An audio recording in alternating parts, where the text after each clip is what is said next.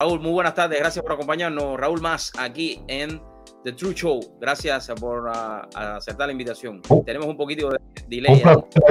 Perdona, que la culpa era la mía. Tenía aquí la computadora en mute, aquí el audio. Disculpa.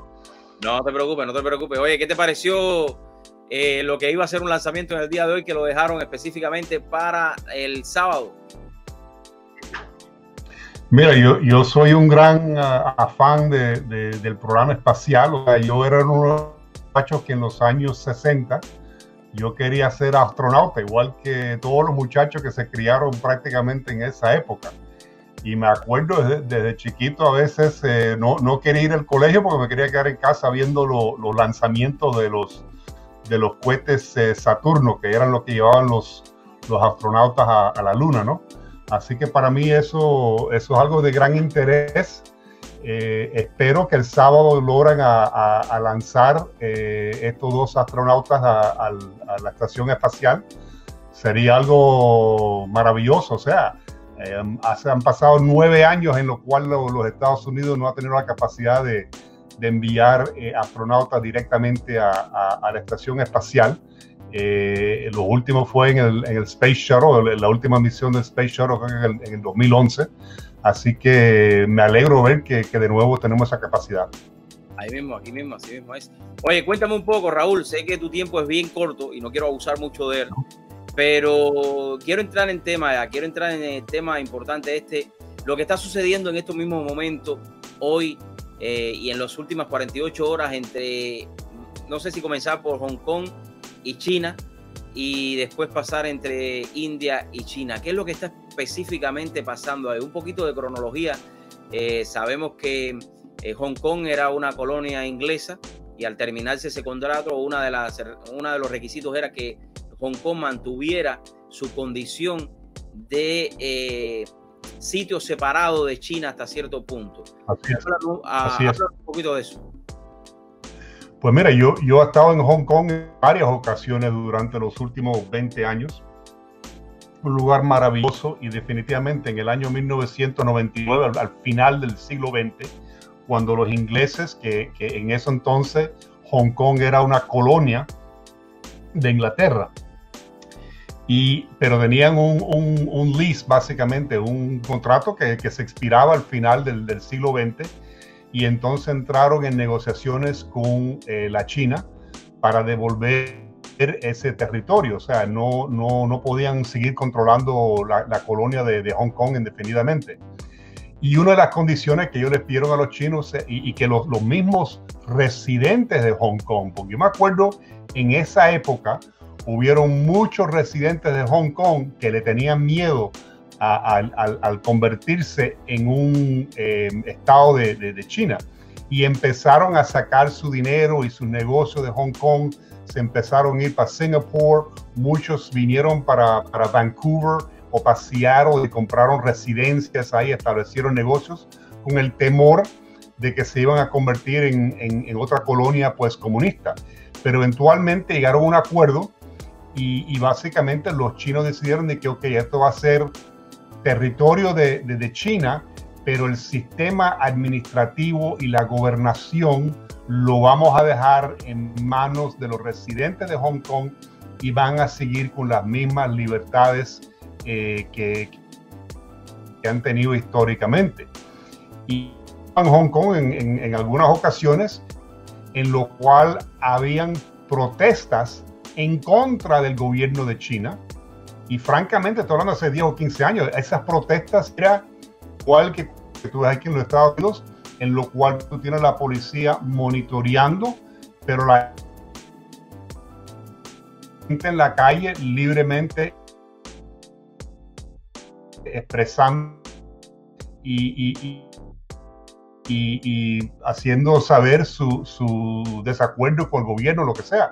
Pero eso obviamente acá los chinos tratar de imponer más restricciones a los residentes de China, incluso haciéndolo por primera vez sujeto a penalidades criminales por parte del régimen en Pekín, en Beijing. Y los estudiantes, particularmente en Hong Kong, entraron en una rebeldía y eso ha continuado. Y ahora lo que estamos viendo es que China básicamente ha dicho de que no, nosotros vamos a asumir control completo de la colonia de China. Y por eso tú has visto que hoy día Mike Pompeo, sí, el secretario de Estado, que es un individuo muy serio. Yo tuve la oportunidad de almorzar con él en enero cuando estuvo aquí en Miami. Tomó la decisión hoy día de básicamente declarar que ya los Estados Unidos no considera a Hong Kong como un país libre, independiente, o mejor dicho, un país no, pero una región administrativa que siendo independiente de China, y eso va a tener implicaciones para lo que es el comercio con Hong Kong y la estabilidad de Hong Kong como un centro financiero para el resto del mundo. Porque acuérdate que existen realmente, yo diría, 3 centros financieros enormes a nivel mundial: Nueva York, Londres y Hong Kong históricamente. Singapur hasta cierto, pero esos son prácticamente los centros de comercio y de finanzas más grandes del mundo. Y obviamente si Hong Kong ahora va a estar bajo el control de China, pues va a afectar enormemente lo que es el comercio y las transacciones financieras dentro de Hong Kong. Raúl, a los efectos mundiales esto va a ser catastrófico para el comercio. Sabemos que Hong Kong es uno de los lugares, y tú bien lo mencionas, más importantes de comercio a nivel mundial, donde se hacen grandes transacciones, y siempre hemos sabido que los chinos quieren coger eso, porque en realidad ahí es donde está el centro del billete, pudiéramos decir de esa manera, en esa región. Pero esto de qué manera pudiera traer implicaciones más consecuentes con, digamos, ya la política que está viendo, esa fricción que está viendo entre China y los Estados Unidos. ¿Cómo pudiera afectar ya eso mucho más aún, o pudiera agravar esto ya más aún la situación de lo que está afectando? Porque ellos están incumpliendo en un contrato que hicieron también, ¿no? Correcto. Pues mira, esto, como tú bien mencionaste, o sea, esto continúa un patrón que hemos visto ya durante varios años, en lo cual China está tratando de expandir su influencia a través de toda esa región de lo que dicen el South China Sea, o sea, el océano ahí que da frontera con China. Y esto es algo muy importante no solamente para los Estados Unidos, sino también para los otros países en la región. Japón, para Vietnam, para las Filipinas, todos se ven afectados, Australia, todos se ven afectados por este movimiento de la China popular para asumir más control y ejercer más control sobre las rutas de los barcos, sobre el transporte en esa área. Prácticamente creo que es el 70 o el 80% del comercio del mundo tiene que atravesar a través del South China Sea. Así que China sigue empujando más sus fronteras hacia afuera y controlando esos océanos. Tiene implicaciones para todo el mundo. Y por eso tú has visto que los Estados Unidos y muchos otros países en la región no acaban de aceptar esa política, o esa política no, porque realmente no es mucho más que una política, son actuaciones por parte del gobierno de la China popular, de expandir su influencia. Perdón. Es una imposición, ¿no? Una imposición, no es una política. Una imposición, exactamente. Exactamente. Y ahí está bien, en las Filipinas, en Japón, están empujando, se están confrontando en algunos casos con buques de guerra de la China popular, y los Estados Unidos nunca ha reconocido, y tampoco las cortes internacionales nunca han reconocido esta expansión del territorio de China hacia todo el océano ahí alrededor de China. Y por eso los Estados Unidos continuamente estamos volando aviones militares, buques de guerra están pasando a través de esa región para ejercer lo que le dicen freedom of navigation, o sea, la libertad de poder navegar en esa parte del mundo sin ninguna influencia, porque no reconocemos ese territorio que está reclamando la China popular. Así que, mira, eventualmente esto puede tener consecuencias militares. Los Estados Unidos, a nivel estratégico, ha tomado la decisión, lo tomó ya hace varios años, que el enemigo del futuro para los Estados Unidos va a ser la China, mucho más que Rusia o cualquier otro país del mundo, principalmente porque la China no solamente están creciendo enormemente en términos de sus fuerzas militares, sino que también a nivel económico. Acuérdate que hoy día la China es la segunda economía más grande del mundo después de los Estados Unidos, y se espera por su crecimiento y el hecho de que ellos tienen 1.400 millones de habitantes comparado con 330 millones aquí en los Estados Unidos. Se espera que dentro de 10 años, que ese crecimiento en la población y ese crecimiento en su economía eventualmente van a superar a los Estados Unidos económicamente a nivel mundial. Entonces, si tú combinas eso, lo que es el crecimiento de la economía de China, igual lo que están haciendo el énfasis en sus fuerzas militares, realmente es un riesgo para los Estados Unidos y para todo el mundo, porque como te mencioné, mucho del comercio del mundo pasa por ahí, por esa parte del Oriente, y es necesario mantener la libertad de transporte en ese. Amigos, estamos conversando con Raúl más. En breve ya estaremos pasando, y ya de hecho lo estoy anunciando ahí para que todos ustedes lo vean, Rapid Public Adjuster con Héctor, que nos estará acompañando. Creo que ayer, Raúl, llovió en el sur de la Florida más que en ningún momento de los que yo he vivido.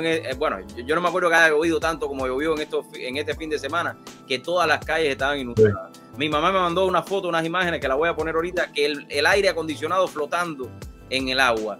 Y entonces vamos a estar hablando con Héctor acerca de todo lo que podemos hacer.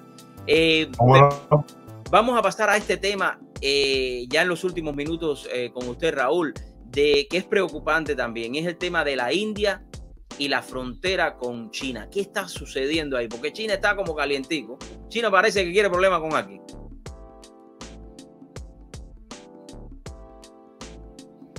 Te me cortaste ahí brevemente, Dariel. No escuché la pregunta. Ok, la pregunta sería, ¿qué es lo que está sucediendo entre China y la India en este momento, o entre la India y China, en la frontera? Pues mira, o sea, la China históricamente ha tenido dificultades no solamente con la China, sino también con Pakistán. Y India, como tú bien sabes, también tiene una gran población, o sea, de más de 1.000 habitantes. También son una fuerza militar que están creciendo dramáticamente, incluso su marina dramáticamente. Y siempre han tenido problemas en las fronteras, en las Himalayas, por allá con China. Y estas son confrontaciones que han ocurrido durante mucho tiempo, pero son mucho más serios hoy día, porque obviamente estás hablando ya de dos países que tienen militares muy, muy potentes, y hay que respetarse uno a otro, ¿no? Los Estados Unidos básicamente se está aliando muy fuertemente con la India, porque se han dado cuenta que la India realmente puede ser el contrabalance contra China en esa parte del mundo. Una marina grande que tiene el Estado de India, y los Estados Unidos les está vendiendo bastante armamentos a la India, así que esa relación va a continuar, una esperanza de que va a poder frenar un poco el crecimiento militar y económico de China. Yo creo que es sumamente importante estar al tanto de todo lo que va a suceder en esta región, porque es algo que a veces la prensa no le está prestando la atención que realmente se necesita. Y yo creo que ahí es, la comunidad está como en estos momentos con todo lo que está pasando con la pandemia. Tenemos a Taiwán por el otro lado también, que está siendo amenazado constantemente por China. Sí. Fueron los primeros que se dieron cuenta de la pandemia. La Organización Internacional de la Salud no quiso hacerle caso a lo que Taiwán estaba diciendo, y China lo está amenazando. O sea, es una región que está un poco convulsa y que a la misma vez afecta la estabilidad de todo el mundo. ¿Qué es lo que nos queda? Y otra cosa, Ariel, Japón también está incrementando sus fuerzas militares. Se están dando cuenta que es necesario, porque están viendo lo que están haciendo los chinos y las amenazas que le están dando a la isla de Taiwán, que está prácticamente al lado de Japón. Así que, como tú bien mencionaste, es una región complicada, y complicada también porque acuérdate que los indios y en Pakistán tienen armas nucleares, igual que los chinos. Así que es una región en la cual definitivamente tenemos que prestar atención. Yo les sugiero que le interesan. Hay muy buenos periódicos en esa parte del mundo. El periódico Dawn en Pakistán, por ejemplo. Hay otros periódicos en India, Singapur, y algunos de Hong Kong, aunque los periódicos de Hong Kong están controlados por el Partido Comunista principalmente. Pero es interesante empapelarse en lo que está pasando en esa parte del mundo, porque definitivamente la prensa aquí en los Estados Unidos no le está dando el seguimiento que se merece. Raúl, quiero agradecerte por haber compartido con nosotros estos minutos. Te quiero por aquí. Sí, yo sé que tu tiempo es bien corto, pero para poderte tener por acá, para mí es un honor siempre seguirte. Tú eres uno de esos mentores que yo siempre he visto desde que comencé, así que gracias por la oportunidad. De corazón te lo digo y sabes que es así. Un placer, Daniel. Gracias por la oportunidad. Gracias, Raúl. Nos vemos pronto. Que Dios te bendiga. Chao. Amigos, creo que es importante estar informado a la hora de tomar cualquier decisión, y todo lo que está sucediendo con China afecta al mundo entero. Lo vimos cuando al principio de la pandemia, 3 meses después dijeron que este virus se podía transmitir de persona a persona, y todo esto ha afectado. O sea, ha afectado a la economía mundial, ha afectado a usted que me está viendo hoy por hoy.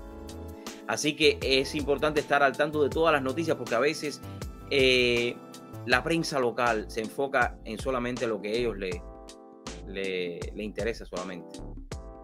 O sea, estar informado, buscar fuentes de información a lo largo de todo el internet. Busque fuentes que son fuentes valiosas.